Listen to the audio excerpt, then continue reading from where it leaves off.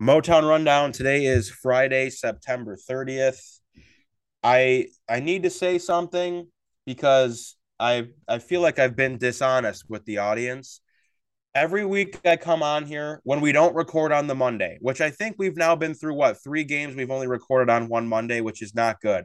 But every week I come on here and make this promise that we're going to be better next week, and we just haven't been better. So to that Is it point, time to lower the bar? Is I it think time? the I think the expectation, like, let's just be real about what we have here, okay? We're just three kids just trying to figure out our way through this crazy, crazy world, and we all have different schedules and jobs and obligations and whatnot. And not every week we're going to be able to sit down and record on Monday night. We're just not.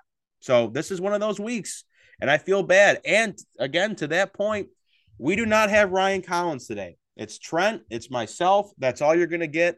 And I'm going to put my hand up because this is primarily my fault. I was gone last night on Thursday night. I'll be at the Zach Bryan concert tonight, Friday night. ZB. Tomorrow night, Saturday, I'll be at the Tigers game, and then we have another Lions game on Sunday. So, and then I worked the first Wings preseason game on Wednesday. Tuesday, I don't know what was whatever, but there's so many things we have going on. It's hard to link the schedules up, and people forget we do this unpaid. This is on our own volition and our own time. So we're not getting checks cut from the government to do this shit for everyone. So when we find the time, we make the time and we're doing it. So we're recording what? It's 1:30 in the afternoon. Ryan Collins is working. It's no fault of his own. We He miss wanted him. to be here. We do miss him because this is, and especially when we start the show, as we always do with the Michigan State football, that's his bread and butter. And I do have to say, too, not to get too ahead of ourselves, knock on wood for his own sake, this kid has not lost a mortal lock all year long. I think he's 4-0 on mortal locks, and he gave us the one to share on the air with you guys later in the show at the end. And he has his Lion picks that he submitted. So he's making everyone money. And I know he feels some type of way about Spartan football. And I know he feels some type of way about the Lions. I was leaving Spartan Stadium on Saturday against Minnesota. I did one of those like one last glances back up into the crowd to see where Collins was, and it was just so perfect. He just had his head in his hands as I was leaving the game because I couldn't take four quarters of what I watched, which Well, I if you rewind to late summer, Collins was juiced up for this MSU football season. He was more juiced up for MSU so football was than I've I. seen than I've seen with Yeah, any I team of know. his for a while. So yeah, ideally we'd like to get his thoughts on here, but hey, maybe next week we'll be talking about a win and they'll be 3-2 and we can get back to chopping instead of Yeah, dragging. I wouldn't hate chopping. I don't know, man. I mean, here's my thing, and I guess we can open it up with this and roll right in. I love Mel Tucker. I do. And for whatever reason, and I shouldn't say that I know the reason because that's just what the media is and the negativity sells and what have you done for me lately? And all the talk of the town is the like, well, you paid Mel Tucker $10 million and this is what your team looks like. Look, I get it's bad, and I would agree that for you to bring a coach in that has a defensive background who has coached at the NFL level on the defensive side of the ball. He was the defensive coordinator at Georgia. Everywhere he's been and has had this success. And I believe now he's your entire secondary coach, if I'm not mistaken, Yep. at Michigan State.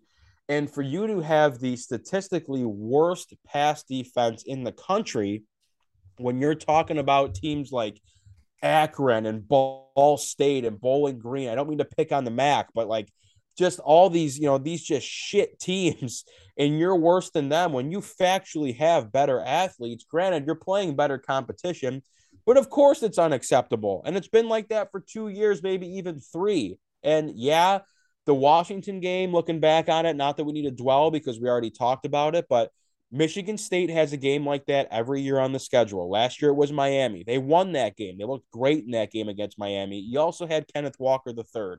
So it's a bit of a different look this year.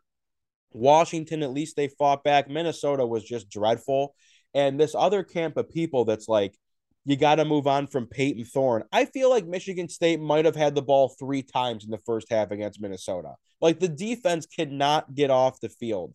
So it's really hard for me to point the finger at Peyton Thorne here, of all things, because this team has far more problems than his quarterback play. The offensive line's not great.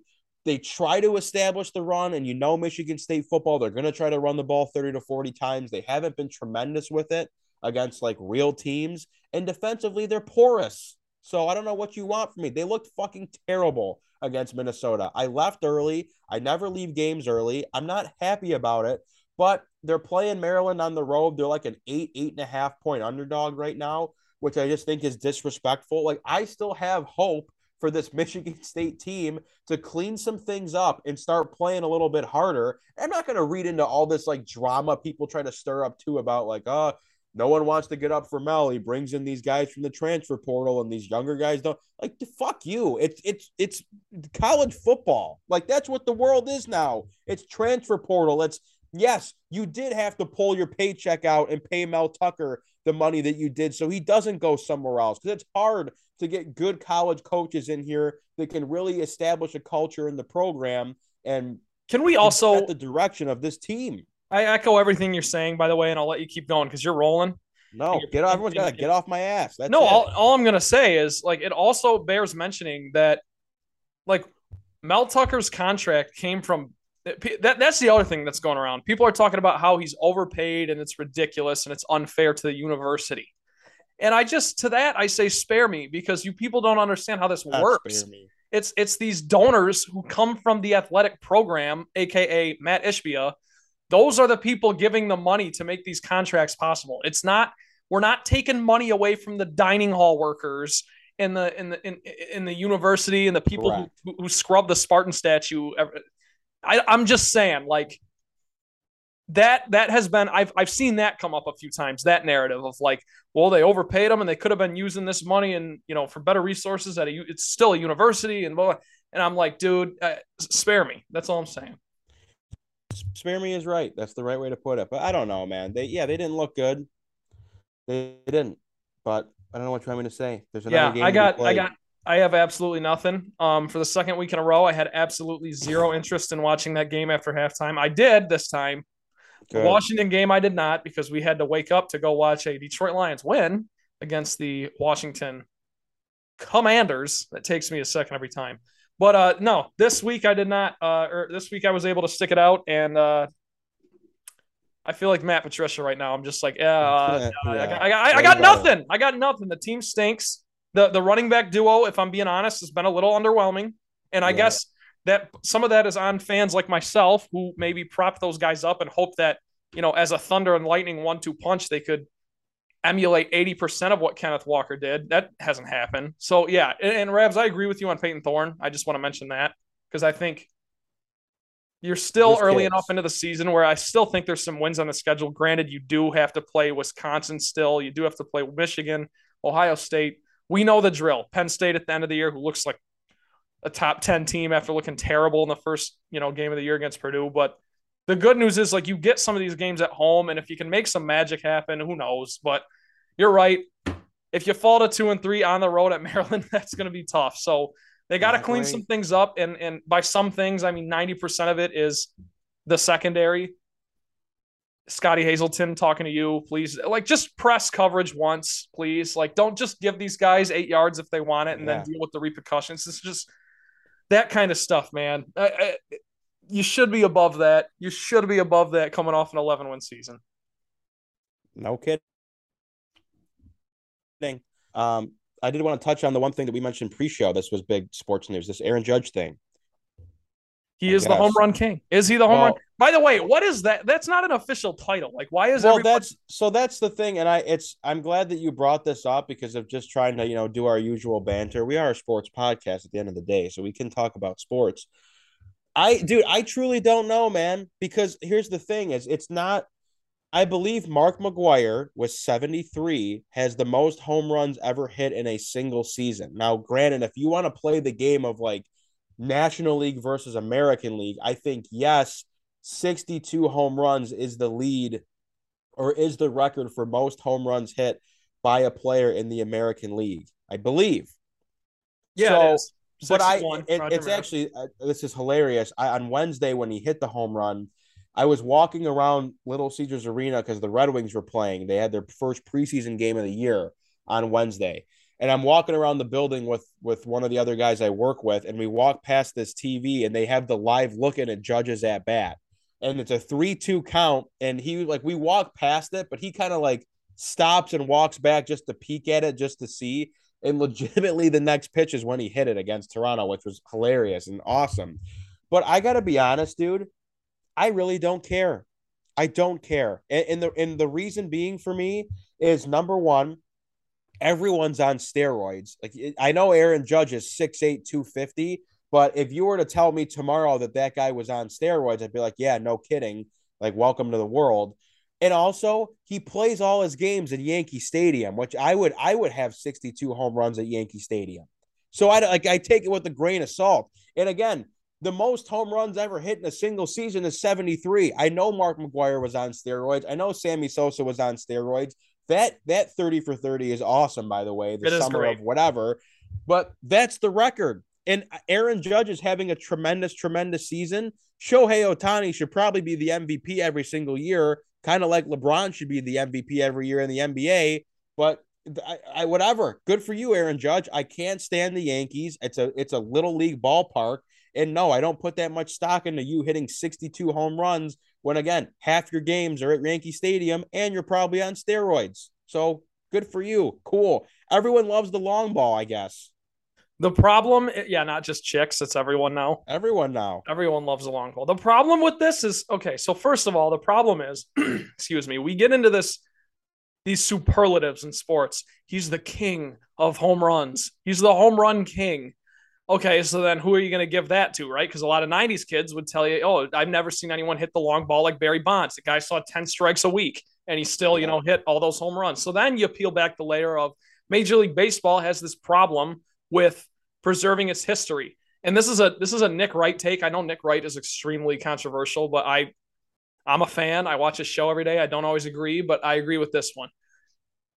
The voters, the Hall of Fame voters, don't understand what the Hall of Fame actually is. Like, it is a museum to preserve the history of the game. Is that correct? So correct. You cannot tell the story of baseball without Barry Bonds and Mark McGwire, who's hitting 70 home runs a year. Like, it's and Sammy Sosa. So I'm just saying, like, if you want to do the home run king and you want to say he did it clean, sure. But it's also like there were 50. What do we do with those 15 years then? With all or those 20 years or 30 years or whatever it was, and people were doping. Like, and you know what? Like, there's asterisks everywhere. Babe Ruth hit 60 home runs with 158 games or 151 games or something. It was less than 162. So my point is just like, there's asterisks everywhere. And the fact that we get so tied up into these fake titles, like who's the home run king, it's just funny to me. Like, it's like, this is baseball never gets any press nationally, right? And like, this is what we're going to talk about. We're just going to like debate whether Roger Maris or Aaron Judge is the true home run king. Yeah, maybe the guy who plays.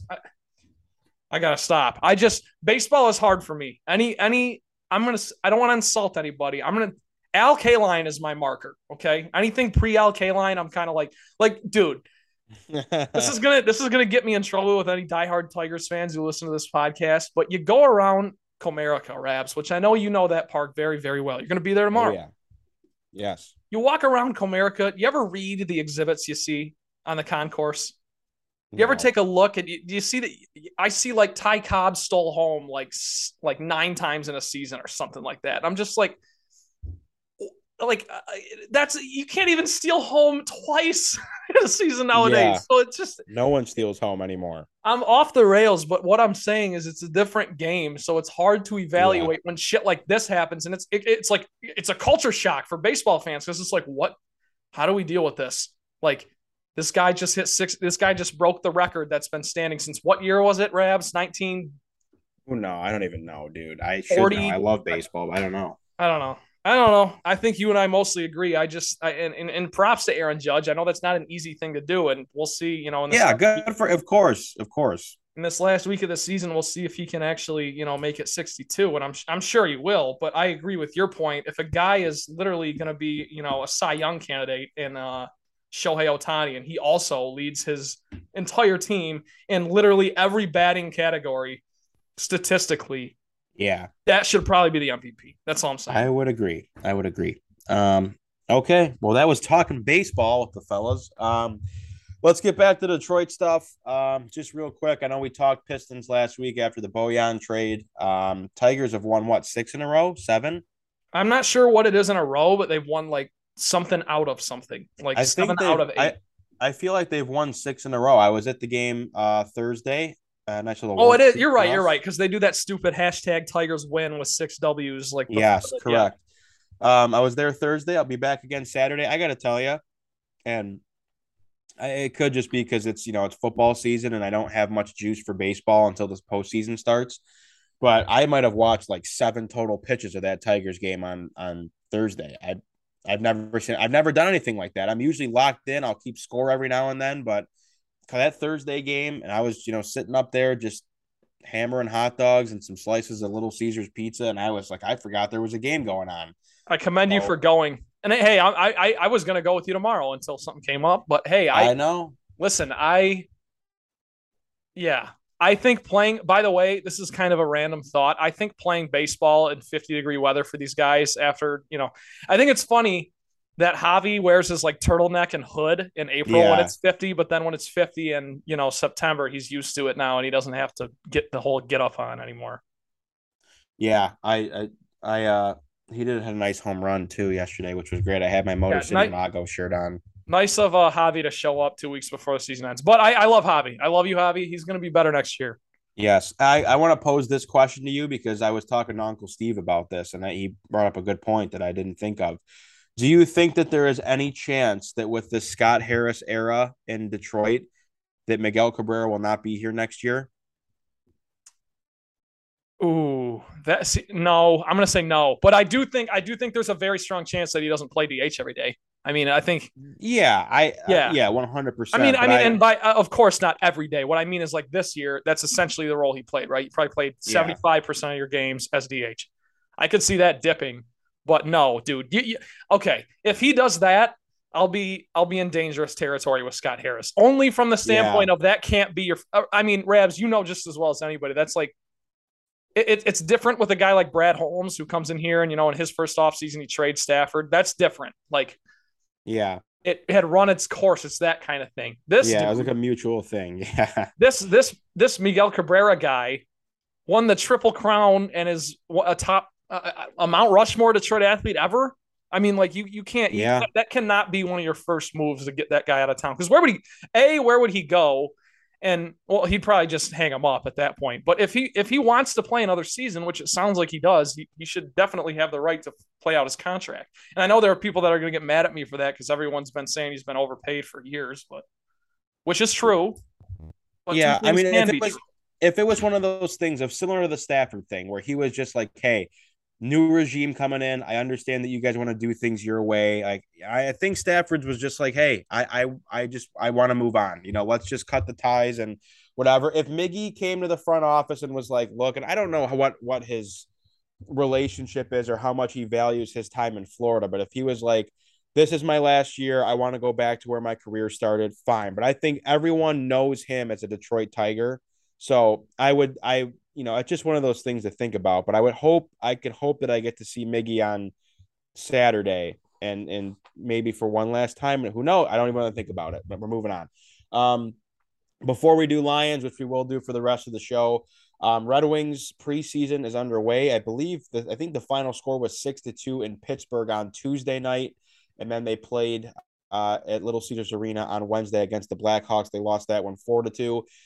There is a certain element of like it is hard to take things away from preseason, but when you have names like Elmer Soderblom's a prime example of a guy who looked really, really good in training camp and is now like you're starting to have the conversation of is this a guy that can make the team out of preseason, like right out of the gate? So certain guys like that, it's always exciting to see play. Simon Edmondson played on a Wednesday night in Detroit. Sebastian Kosa played in that for half the game rather in Pittsburgh. So it's exciting to see those young guys.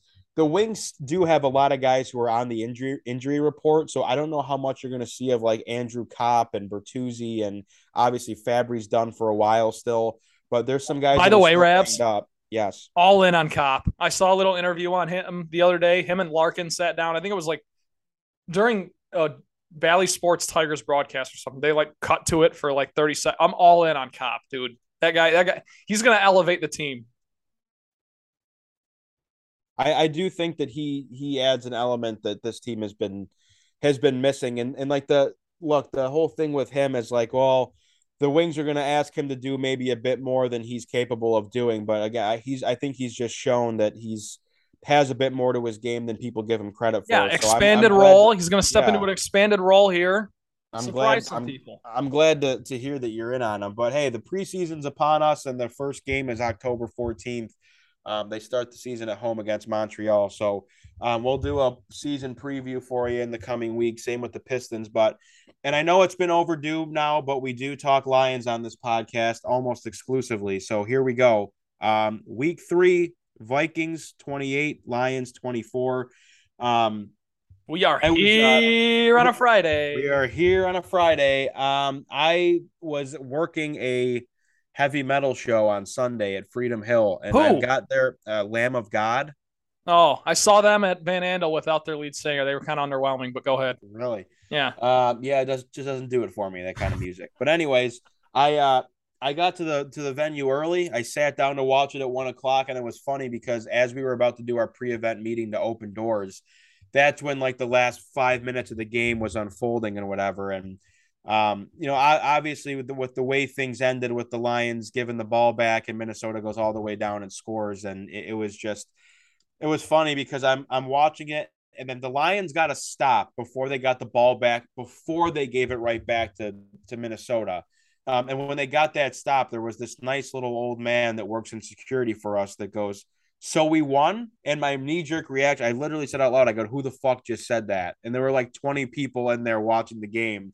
I was like, "Who the fuck just said that?" And that was kind of awkward. But so, yeah. And then, of course, then you have the Lions fans, I say, in there that are just so negative with I can tell you every play that's going to happen. The Vikings are going to do this, this, and this and score, and they're going to lose. And I'm like, dude, like, why are you here? Like, go do something else. Yeah. If you know what's going to happen, leave the room, jackass. Exactly. Like, you've already seen it. So leave. But nonetheless, I think there's a lot of reason to be upset about this loss. And the first thing that I want to get across here, and I know that we're a couple days away from this next game. So it's like, what are we beating the dead horse for? But the number one thing I want to get across from watching that game is that team, the Lions, won that game. They played good enough to win. They played well all game long, offensively, defensively, special teams. Granted, we'll get to the kicking situation in a bit. But the players on that field are not at fault for what happened in that game. This is not – and it makes me sick that I even have to say this, but if you want to throw the SOL, this to me is not SOL. This is not a team shitting down its leg and making tremendous mistakes and blowing a game that they should have won. This was blatant coaching errors with Dan Campbell just being in over his head in some regards, and just stupid decisions that accumulated to the point where you put yourself in a position to lose. And so we can dissect the whole game. I thought, like, look, you're playing with the DeAndre Swift, who is still banged up, and he's not playing this week against Seattle. Nonetheless, he looked good in his limited time. Jamal Williams has completely taken over when he's in the game. He looks tremendous. His penalty was bullshit in the end zone for his celebration. I don't understand why you're going to penalize a guy for scoring a touchdown and shaking his hips a little bit. But if an opposing team's defense picks a ball off on their own 5, the entire defense is allowed to run to the other end zone and dance in front of the camera and take pictures. But that's not taunting. That's how the NFL works. I thought they got rid of excessive celebration for that reason. And then I saw that, and I don't know, Rabs, if you remember at the Washington game, we were both there. He did the same exact touchdown celebration at home, and it just didn't get flagged. Yeah. Like, it's like the Key and Peele skit, like one too many hip thrusts and they like kick him out. But it's like, seriously, you can't make a big tackle and stand over a guy and wag your finger in his face. You can't spike the ball when you score a touchdown, but you can take all 11 guys on defense and 5 guys off the sideline. The random guys wearing street clothes. You can run to the opposite end zone and pose for a picture on defense. I don't get any of it, but he's looked good.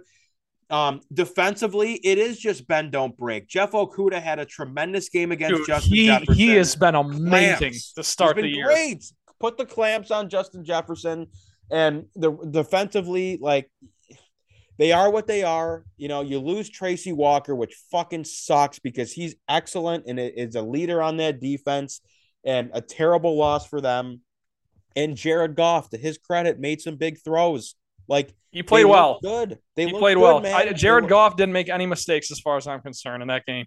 Correct. Like, seriously, they looked good. And I know we're going to talk about the coaching and stuff here too, but you know, it's just this team, and I trust me, I'm very well aware of when I'm drinking the Kool-Aid and like talking out of both sides of my mouth of like, yeah, well, I'm excited to see Lions football. Like I love watching them, but you know, they're probably not that good. It just feels different. Like, they're competent. The play calling's been good. They move the ball. They can run the ball. Defensively, yes, they're bend don't break, but they like sometimes get home now and bring pressure. And like, it's a different feel. So I don't want to hear the SOL, because if you've watched any games at all, they could be 3-0. They should be 2-1. Like, it just is. That's just the fact of the matter here. And you know, there, of course, like, that's a game that you really want to win and should win and almost needed to win. And it didn't work out. But before we get into the whole end of the game stuff and whatnot, Trent, I want to just get what are your thoughts on the game? I mean, I'm sure you were impressed and you liked. They played well. Yeah, I mean, so I'll start with the positives because I always do. And you nailed them all, but it's worth mentioning. Like, Jamal Williams, in my mind, and I said this a couple of weeks ago, but I think when you have him and Swift healthy, I think that is a top 5 running back duo in the whole league. I mean, who's better? I'm sure there are better duos, but I can't think of one. Like, but just having the guys that are both as effective as they are, I would agree. Yeah, and that's why I guess I'm not as – I know that DeAndre Swift's mere presence on the field is huge, and that's why against Washington in that win, he was only, you know, in only 7 touches, he's able to score a touchdown and rack up 90 total yards or whatever it is. So I understand that. But at home, I am totally comfortable handing off the ball to Jamal Williams behind this O-line that has not missed a beat. Penei Sewell is factually the best right tackle in the league. So yes. I don't want to sit here and do the woe is me thing, because we're going to get to the Seahawks game at the end here when we do our picks. The Lions are extremely banged up. They're going to have some guys miss time. But that's a positive. Another positive for me, and I wish I had the stats. I was supposed to look them up, but you got TJ Hawkinson back in the mix. I think that guy could go across the middle and sit down on every single play, and you can get a free 5, 6, 7, 8 yards. Yep. And they actually they threw him a nice little fader. It was almost like a wheel route into the end zone just to get him going. And I think he had like 4 catches in the game. Like, just get him involved, and especially this week. Because you're not going to have Amon-Ra St. Brown. You're not going to have DeAndre Swift. You might not have DJ Chark. You have got to get the ball to TJ Hawkinson. And lastly, you mentioned it, Jeff Okudah. Again, wish I had the numbers. Guy hasn't given up 40. Tremendous. He hasn't given up, I don't even know if it's 30. Hasn't given up 30 yards to anyone so far. So you look at him going up against DK Metcalf. Granted, DK trying to stir the pot a little bit this week. Did you see that? No, what'd he say? He just said he's got a safety over the top. He's not locking anybody down. Whatever. So, and Aaron Glenn had a perfect response to that. He was like, "Oh, that's called defense. Like, you know, there's usually a safety over the top. It's very rare that there's not." So, anyways, I want to talk about the situation. I want to talk about the decision to kick the field goal because, Rabs, I know you feel some type of way about this. We texted about it when it happened. We texted about it last night in preparation for this discussion. The Detroit Lions are up 28 to, or no, what is the score at this point? You're up 3. 24-21? 24-21, exactly. You're right. There's a minute and 14 left, or a minute and change. Okay, there's less than the 2-minute warning has passed. The Vikings are out of timeouts, I believe. Yes, they are. You have 3 options here. The third of which I didn't even realize, I didn't even consider, and we'll get to that in a second. You can go for it on 4th and 4. Now, I am fully aware that the result could be the same as missing the field goal. You might not get it, but you've been going for it on 4th down every day, and that at least gives you a chance to win. Like if you get that first down, the game's over. Like yes. the game is over. Because like you're saying, with the kick, Trent, if you kick that, the game's still not over. The game's over if you get the first down. Say Seibert makes that kick. You're up 6. You're not up 7. You're not up a touch. You know what I mean? So right. So I want to put that aside. Option A, go for it on 4th down. Option B, punt. You have the best punter in the league. Number 1, the best, Jack Fox. Pin him deep. Make Kirk Cousins beat you when your secondary. Granted, the secondary had started to bend there at the end. Yeah. But you can try to hang on. I would rather do that than give it to option C, which is kick it with Austin Seibert. It's not like we're dealing with Matt Prater here. He's been in Detroit for 5 years, in our childhood. It's not like we're dealing with Jason Hansen, who was here for 2 freaking decades. We're dealing with Austin Seibert, who apparently is also injured. He's on the injured list or right. Something. I don't even know if he's 100%. I thought that guy was going to get cut Monday. I really did. Yeah. And for Dan Campbell to get to the podium and almost be in tears like he was last season and basically say, I freaking regret my decision, man.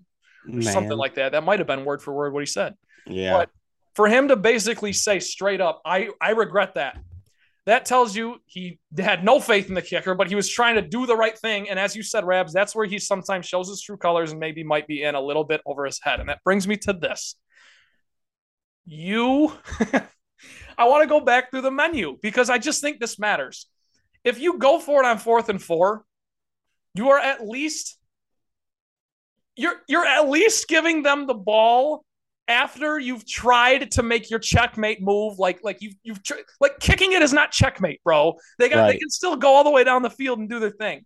And for you to basically sit Austin Seibert down and tell him F you for all day after he doinks the first field goal attempt of the day after a great first drive by the Lions. And then you just bring him back into the mix when it matters the most. And he is, again, Austin Seibert. It made no sense to me. It was so illogical. And I think for me to pound the table when the onside kick happened against the Eagles and say, I disagree with it, but I can understand it because Dan Campbell is, it's grit, it's tenacity, it's going for it, putting your balls on the table, chips in the middle, whatever, what have you. For you to then in this situation, which was that onside kick situation amplified by 100, there's an opportunity to win the game right under your nose and you don't take it. That's when I started to be like, dude, are you all bark and no bite? I'm just saying. Of course I'm in on Dan Campbell. I think you're going to win this weekend. It's going to be tough, but they're going to grind it out. He took responsibility. That's the one last thing I want to mention. He took responsibility. When was the last time we heard any NFL coach, let alone a Detroit Lions coach, come to the podium and say, I kind of messed that up. Sorry, I messed that up. I made the wrong decision. You think Matt Patricia would ever utter the words, my fault? Even Jim Caldwell screwed up plenty of Lions games back in the day with his clock management and lack thereof. Jim Schwartz messed up. Jim Schwartz gave the Texans 6 free points on Thanksgiving. Remember that? I don't, but I believe you. He threw a challenge flag on an unchallengeable play. Oh, yes. Yeah. So my point is just this. I can – and I'm kind of glad we're not doing this on a Monday so that we can circle back and we can have a little kumbaya here because my bottom line is – that was ugly. That was really, really bad. And the bottom line, though, is Dan Campbell took accountability for it. I still think the team believes in him. You lose Tracy Walker, that's a huge blow. But when you look at big picture and you remember what we're doing here, I still have our prediction sheet here, Rabs, right in front of me. That's beautiful. What everyone did. And we all have a win next week. And you know what else we had? We all had a loss last week to the Vikings. And you knew that when you start the season and you look at Philadelphia Eagles, who had a lot of question marks going into the year, they now look really good. And then Washington Commanders, we were all on the same page. You got to start at least 1-1. You have to start 1-1, and then you're probably going to lose that Vikings game. Maybe you get them at home. Maybe you can beat them at home. That's the good news. So you're right where we thought you'd be. It just is so much more painful. It's so much more salt in the open wound when you have it right there in front of you and you have the coach to do it. You have, like, if you could pick one coach that you'd be like, he's going to go for it on 4th and 4 with a minute left at midfield to seal the game. When he's done it, how many times that game before like that? 5? Yeah. It's like, yeah. You'd pick Dan Campbell. Every football analyst in the country would say Dan Campbell would do that. And he trots out Austin Seibert. So my last 3 things, Rabs, I want to say this. Defense has to get better because it has been bad in key moments. Like you said, it's bend but don't break. They couldn't get a stop to save their lives when it mattered against Philly. Granted, they're on the field a lot. I know the context matters here. They were great against Washington. Washington looks terrible, though, now in hindsight.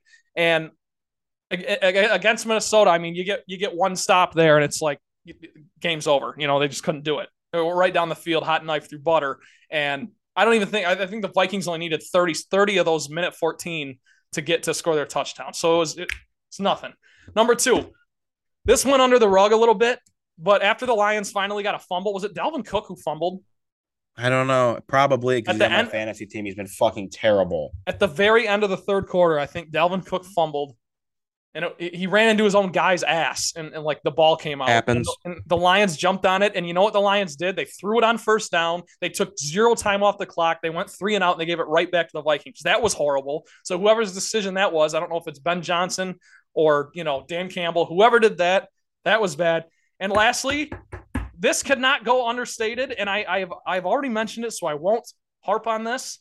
Austin Seibert, that I don't want to act like that wasn't a makeable kick. That was a makeable kick. It should be. That's what you get paid to do in the NFL. Of course, we're gonna get mad at the call because the call was the call. But if you have an NFL kicker, as you just mentioned, Rabs, I mean, 20 to 25 guys in the league make that kick. It's not like it's a 55-yarder. I know. What was it, 46? Something like that. So that's just it. That can't. He skated, man. He's lucky because Dan Campbell caught a lot of the heat for this week. I think Aaron Glenn's got to tighten some shit up.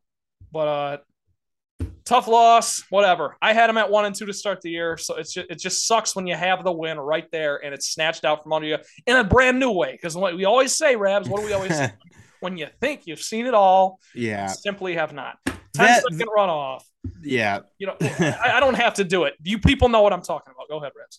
That did feel like I feel like I've seen that movie before with the Lions, though, of like they just, it's just the other team gets the ball at the wrong time and they seal the deal. But yeah, I mean, like you said, Trent, looking at this and trying to be glass half full, if you want to play the record game, I really did think that your 3rd game of the year going into Minnesota, who truthfully does not look anywhere near as good as I thought they would be coming into this year. I still think this division's wide open. I still do. And it is. It factually is. And I don't care that the Bears are 2-1. Yeah, they suck. And I don't seriously. So yes, if you want to play that game and do some like somewhat revisionist history of, well, we didn't think it would be a win.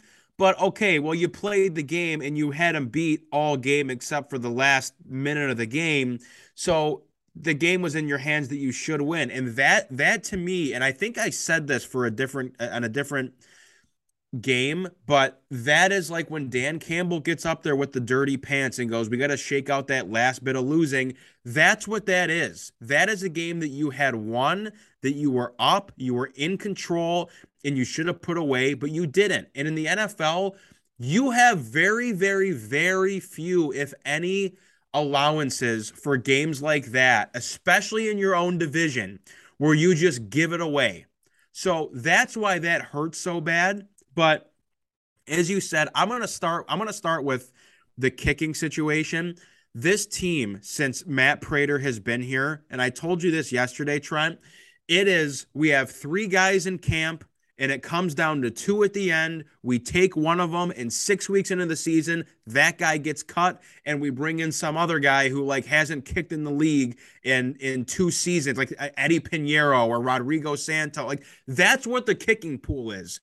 So kickers matter. There's a premium on good kicking in the league. So either draft a guy that's supposed to be good or sign a real free agent and get someone that can kick, because Austin Seibert is not going to be on this team come week 17. He's not. His career long field goal is like 53 or 55 yards.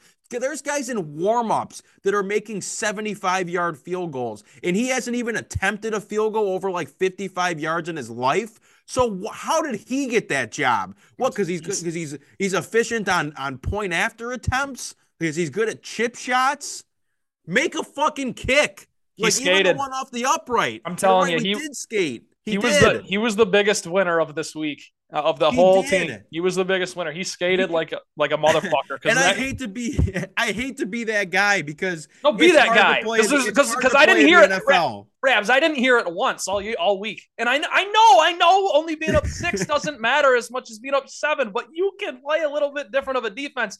If Seibert sinks that, I'm like, okay, I'm bringing everyone back to guard the goal line, and we're just gonna keep Kirk Cousins in front of us, right? Like that's now you got to play straight up because he missed it. And you give him the ball at midfield. I hate to be the guy of like ragging on kickers, but you legitimately have one job. You need to make that kick.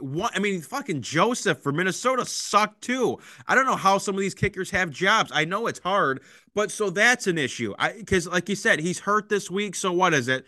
Riley Patterson off the practice squad. And like at a certain point, you need to address the situation because your plug and play of guys that like also got cut from a different team on week 8 of last year that you bring in to kick, that's got to stop because it's not conducive. It's not, you can't win. You can't have a long jet. Like some of these, like we had Jason Hanson for 20 years. We had Prater for however long. And granted, he missed some big kicks for the Lions down the stretch, but my last thing here, and I'm going to take some time on it, but it is about the coaching.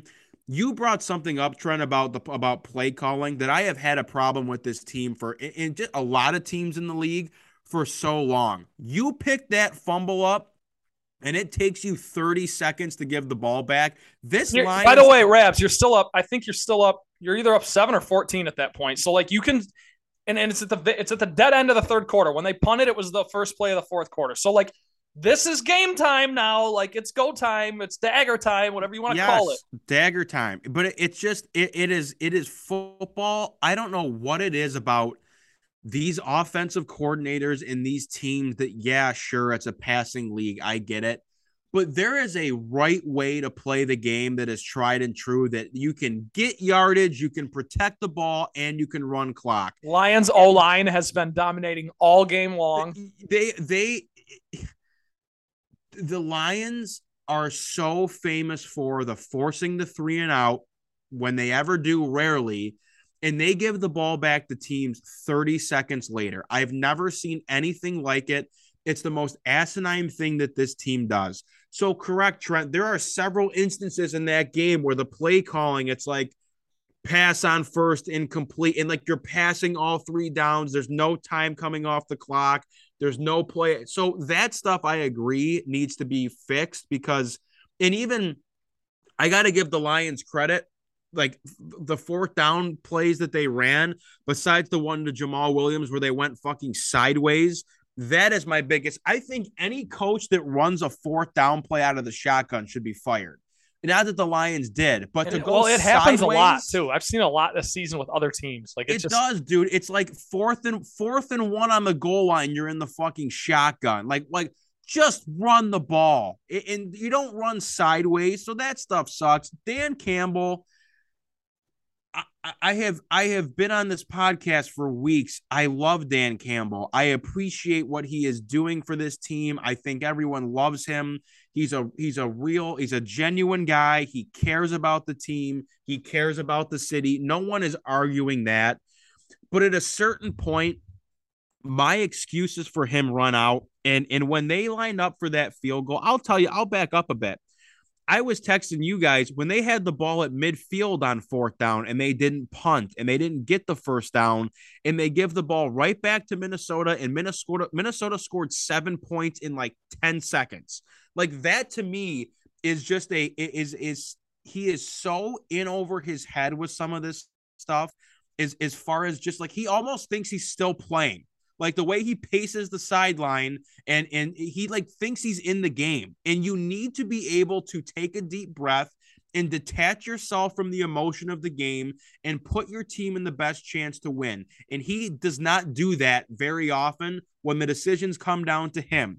when you are at, and granted, it's not like the Lions are going for it on fourth down from their own 30, but when you are at like smack dab midfield, that's a ball when you have the best punter in the league. You punt that ball and pin them at the very worst inside the 20 or inside the 5 when you're up 7 points versus going for it for no reason, giving them the ball back, and Minnesota scores in 10 seconds. It's a tie game, and all the momentum has shifted. So that was a poor decision. The kick, look, I don't mind that Dan Campbell goes for it on fourth down more than anyone in the history of the game. He wants to be aggressive. I get it. But he has to get through his brain. This is not a 3-win team anymore. You are not dreadful, bad roster, bad SOL Lions to where you walk into every game as an underdog and you know that you're probably not going to win. So any chance you get to keep your defense off the field and try to get points, you have to take. Yeah, you got to play with something to lose now. Like you're a good team now. Yes, you have to have some confidence in your team and understand that, hey, we should win this one as long as we keep doing what we're doing. And it was the same thing with the onside kick against Philadelphia. It's a losing play, losing mindset that for whatever reason, I don't know if he just like thinks it's going to get everyone on their feet if they get it. Well, guess what, Dan? You're not always going to get it. You're not always going to recover the onside kick. You're not always going to convert on fourth down. I don't care how much faith you have in your team. There's just certain things that you do and don't do. So the midfield punt should have happened. The kick, of course, I understand the mindset. You kick 3, you go up 6, a field goal doesn't tie the game. You have to force them to score a touchdown. But I got news for you. As you said, kicking the field goal and converting it is check. It's not checkmate. I'm fine with you taking the risk to go checkmate. If you go for it on fourth down and you don't get it, yes, okay, because that's game, set, match. That's your chance to say game over. Kicking the field goal is not game over. And Rabs, real quick, I want to reiterate this because you're getting there and you're with me. But it's like if you go for it and don't get it, that is in hindsight the same result as missing the field goal. So try it. Exactly. And they don't. If they don't convert, you now it's like, okay, Minnesota, sack up, go ahead, drive the field, and you have no timeout. So go ahead and do it. And you're still up 3. But like you said, they chose field goal, which was the wrong choice. And if you want to punt there too and force them deep with no timeouts, I'm fine with it. They just made the blatant wrong call. And I'll tell you what else too that pissed me off. The fucking timeout they called when Minnesota gets in there and they throw a ball down to I don't know, wherever the ball got thrown, the 30 or 28, 20-yard line, whatever, when they had that first big pass after they turned the ball over, and the Lions called timeout when Minnesota has to sprint up to the line with no timeouts. They probably have to spike the ball. You stop the clock after your defense has been on the field for 2 or 3 plays. It's not like they've been out there for 10 minutes, bro. They've been out there for 45 seconds at most. And you call timeout to let Minnesota run downfield, get set up. They can call whatever play they want. The clock is now stopped. You put the onus on them. If they're at the goal line, Trent, if they throw that pass to the goal line, then yeah, burn your timeout, let them score, get the ball back. Granted, Goff throws that disgusting pick at the end, and it is what it is. They weren't going to win that game anyways once they let up the touchdown. But to call timeout and stop the entire momentum of the game, and now you've given Minnesota a chance to breathe, that was irresponsible too. The pass interference on the goal line was not pass interference with Justin Jefferson. That was a stupid fucking call. But nonetheless, then they get their touchdown and the game is fucking over. So I love Dan Campbell. I'm glad that he stood up in the press conference and took ownership of it, but that has to stop. And it is the trick with that is it's not a schematic thing that you can change X's and O's. It's not a personnel thing. It's a him in his brain, but the 6 inches between his ears, being able to take a deep breath and making the right decision for his team. And that's what we always used to give Jim Caldwell shit about. Bad game management, mismanaging timeouts. We all gave Jim Caldwell shit about it.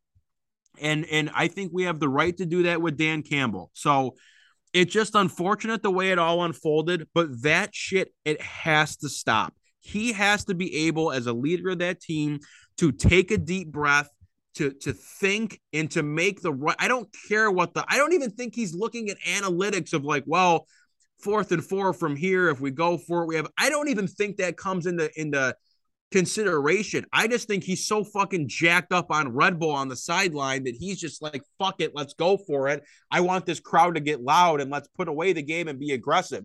But it's not always the right decision. So he fucked that game up. He cost his team the game. He knows it. And as you said, as we can roll into Seattle here, it is so unfortunate how banged up this team is. I don't know when the last time the 5 starters on this offensive line have played a game together. DeAndre Swift can't stay healthy. I swear to God, that guy has a questionable tag on him every single game since his rookie year. And I think Deuce Staley made a comment too. At a certain point, you got to just step up and play. Like, I don't know what, and I'm fine with, if he's really hurt, then, give him a week off and let him recover. But at a certain point, dude, running back is not an easy position. You got to be able to strap the helmet on and play. So his injury problems suck, obviously. Amon-Ra St. Brown, who's been having a tremendous year, and I think is now getting a lot of national notoriety, but he's not playing this week, which hurts you. And so you're now and you lose Tracy Walker for the year. So now you're relying on a team that really roster-wise isn't tremendous.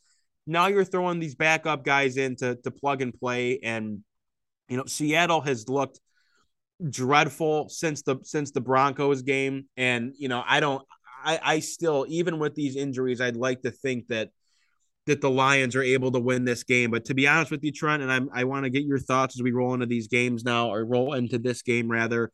But I still think that it's a game that you should win. But I don't know, man. Like they're injured. Like they have not an excuse, but like if they lose this game, like I get it. They're hurt. Like it's just so unfortunate. It's so frustrating. Yeah, there's layers to it, and I almost wonder if Vegas is even paying attention because the Lions are still 4-point favorites as we sit here right now. I don't know how to pick that line because I think they might only win by 3. So it's tough. I think the Lions are going to win. We'll get to that in a second here. But Rabs, you're right. I mean, this is a tough one. They're banged up to the point where if this was in Seattle, I would not pick the Lions. I mean, like this home field advantage is going to be huge, and I also do think there's an element of coming off a loss like that. It's about how you respond. And I think I do expect Dan Campbell to have a good game. Like, and what does a coach having a good game look like? Well, don't do what you did last week, and you'll be pretty fine. I want to see the Lions come out pissed off because you know what? If you drop to 1-3, it's just look. I know the Lions in 2016 made the playoffs after starting 1-3, but 1-3 is just brutal. You're playing Geno Smith, dude. I mean, at some point, it's like scrounge up enough to win. And I know they are washed up or not washed up, banged up. But Rabs, you and I sit here, we talk about how we have faith in Jamal Williams. We have faith in this O-line, although there's some backups in the mix. Hawk is back. TJ Hawkinson, you got to attack him a little bit. Jeff Okuda's still, if you look at Seattle on face value, what's their biggest threat? DK Metcalf. Well, you've got a shutdown corner through 3 games this year. So there's reasons for optimism here. And I do think that Jared Goff, ultimately, the best quarterback wins the game. I think Jared Goff can outplay Geno Smith. I don't think that's a hot take whatsoever. Mm-hmm. The only problem is Geno Smith can run around a little bit. And I think that Aaron Glenn needs to, or Kelvin Shepard, whoever it was whose idea was to not use a QB spy against Hurts, maybe just do it half the time here as a safety precaution. And that's it. I think the Lions win. Do we want to roll into the picks? Do you have any more thoughts on the game? No, I don't. Look, it's, I think and I didn't realize like Josh Reynolds is questionable. Chark is questionable. So, and Hawkinson's on the injury report too, for some reason. So it's going to be tough, but I agree. It's a huge spot because 1-3 looks a lot worse than 2-2. And this is a game that you should win. We all have it circled as a win. And this is another big test of, is this Lions team different than teams we've seen in the past? And if the answer is yes, they will, despite the adversity, they will win. And if the answer is no, this is a game that they lose. So it's a big game because I think that there's gonna be a lot of SOL conversation come Monday if they lose this one. But we can do the picks. Let's start with the picks before we do our mortal locks. The Lions in this game against Seattle at home. 1:00 on Sunday. They are a 3.5 point favorite. The over-under is at 48. I will start with Ryan Collins' picks that he sent to us. He has the Lions here to cover the 3.5, and he also has the over 48. Let me pull up the leaderboard real quick. I would be really interested to hear his justification because I think Ryan Collins might be a little more bullish on these injuries than we are, but yes, he's got them. And when Collins has the Lions, they typically win, so that's good news. Well, Trent, you are 6-0 in the picks for the Lions. And I'm also, I think I'm 0-4 in Mortal Locks. So. You are 0-4 in Mortal Locks. Water finds its level. Ryan Collins is 4-2 in Lions picks. He is 4-0 in Mortal Locks. I am 4-2 in Lions picks and 1-3 in Mortal Locks. I will let the champion go last year. I will take the Lions here minus 3.5.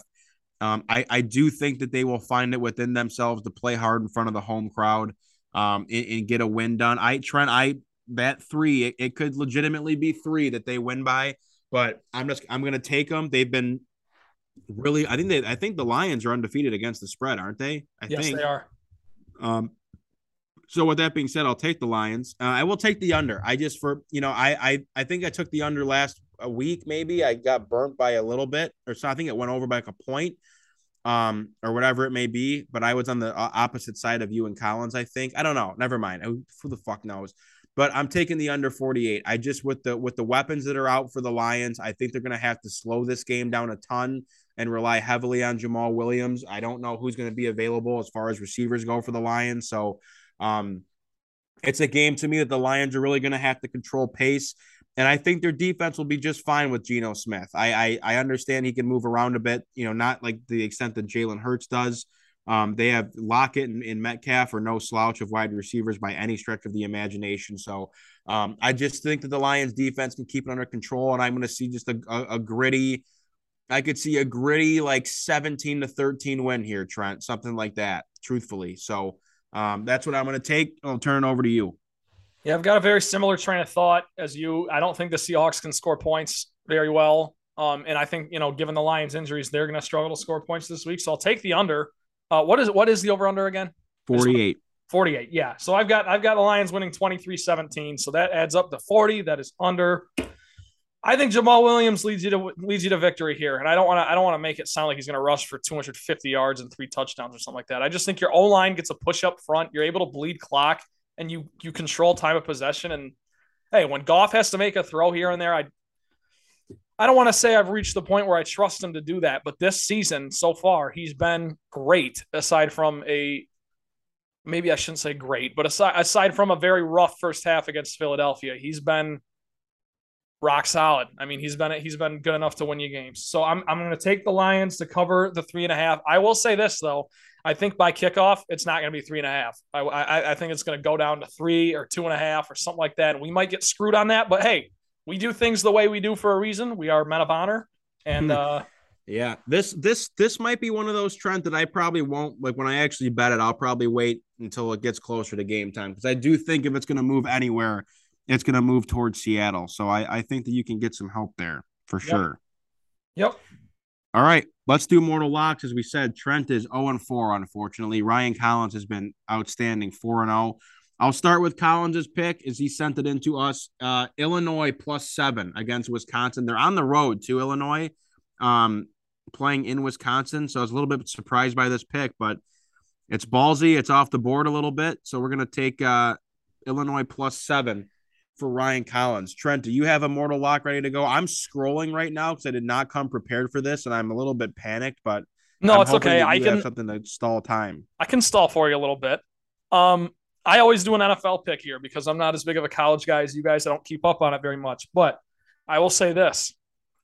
There's a team in the NFL, in the NFC even, that I think is like playing criminally under par or criminally not up to par, I should say, and that's the Arizona Cardinals. Dude, I like it. There's a pick 'em this week against the Panthers, and I just, if you don't think Kyler Murray, and I guess I'm even going to just say Kyler Murray. I love James Conner. I love some of the guys they got there, but Kyler Murray can't go beat Baker Mayfield and what might be a shootout. I don't know because these defenses are just atrocious. Christian McCaffrey's in question. So I just ultimately think the Cardinals, they got to get back on track here at some point. And I don't think the Panthers are great. I did think before the season, the Panthers were sleepers to make the playoffs, potentially in like a wild card situation in this weak NFC. But I just think the Cardinals are kind of sleeping bears right now. They just got to float until they get D-Hop back week 7. And then they might be a force to be reckoned with. But to be a pick 'em against Baker Mayfield and the Panthers, spare me. I'll take the Cardinals plus a half as my mortal lock. Yeah, I was gonna say I wanted to go look at what that was exactly because I feel like they're an underdog. I know like it's not like a true pick 'em, I feel like, right? On a Barstool Sportsbook, they're plus a half as we sit here right now. So are they really? Yeah. Trent, I'm scrambling to find the game. I really liked that game that you had too, because I think I'll probably end up taking that with you. I'll ride, even though you have not been good. So I've been awful. But hey, I've got another one real quick. And this is what else do you like? I don't want to say this is a lock because it's not my pick, but I really thought about it. Andy Dalton is starting for the Saints. They're 3.5-point favorites against the Vikings. Now we just saw what the Vikings are, and I just if you don't think the Vikings and Kirk Cousins and Justin Jefferson and Dalvin Cook and whoever, granted, I don't know who's playing and whatnot, but the Vikings are a better team than the Saints. Are you fucking kidding me? They're not going to lose to the Saints down in New Andy Dalton is quarterbacking for the Saints. So give me this is one that I'll take. I'm not gonna go as far as to say it's a lock. Yeah. But I'm just doing this to kill time. But it looks like you got your pick, Raz. I got my pick. I'm ready. I'm gonna go with NC State plus 7 on the road against Clemson. Clemson could win this game, sure, but I think 7 I think is a little bit disrespectful for NC State. I think that it's going to be a tight game. That'll be a sneaky, like really good game to watch. NC State's ranked 10th, Clemson's ranked 5th. So I just think that that's going to be a tight game, and I'm going with that. I'm not all that confident on that. I'm 1-3 in mortal locks. I haven't had a mortal lock hit in a month. Everything else has been fine, but the mortal locks are not good. So if you want to fade it. I don't care. I'm just telling you, my mortal lock is NC State plus 7. You do Trent, have to give a pick. Trifecta for us, right? I do have to give a pick, so that's my pick.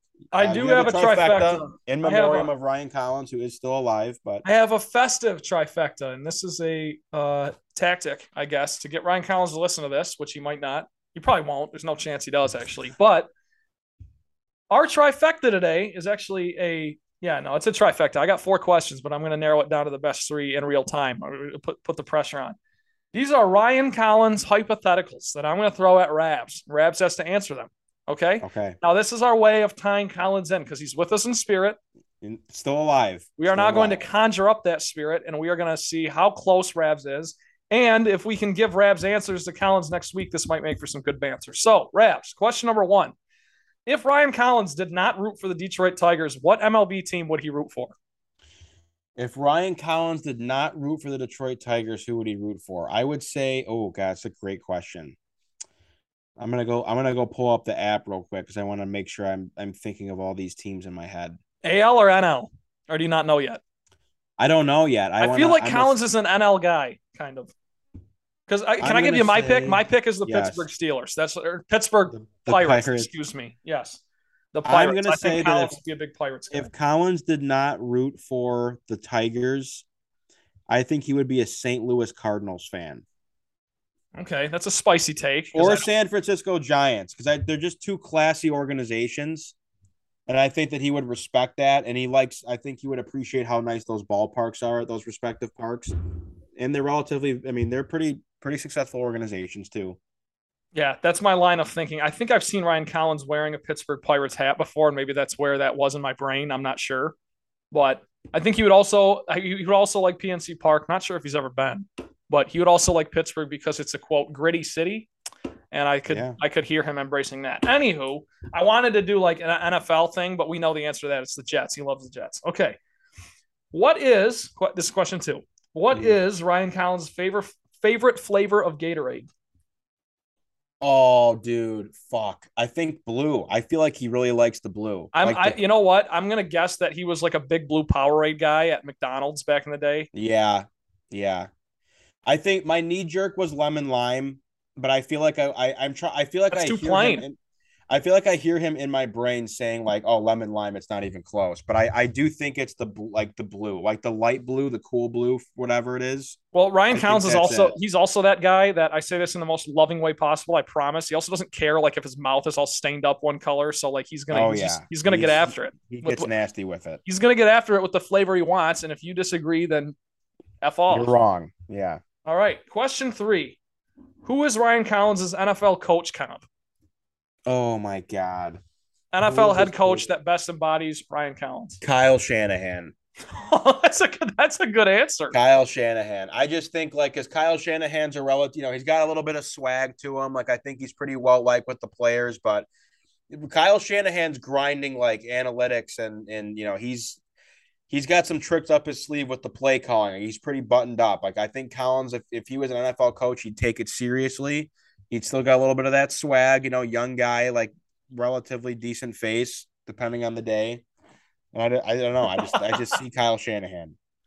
Okay, That's respectable too. because this is fun. I'm gonna give a fourth. I'm just gonna give my fourth. Who's your comp? I was thinking Andy Reid in a very Or good Collins? way. Oh my God! No, in a good way, a very good way. I don't know how you spin that as in a good way, but How is Andy Reid a bad comp? because he's fat.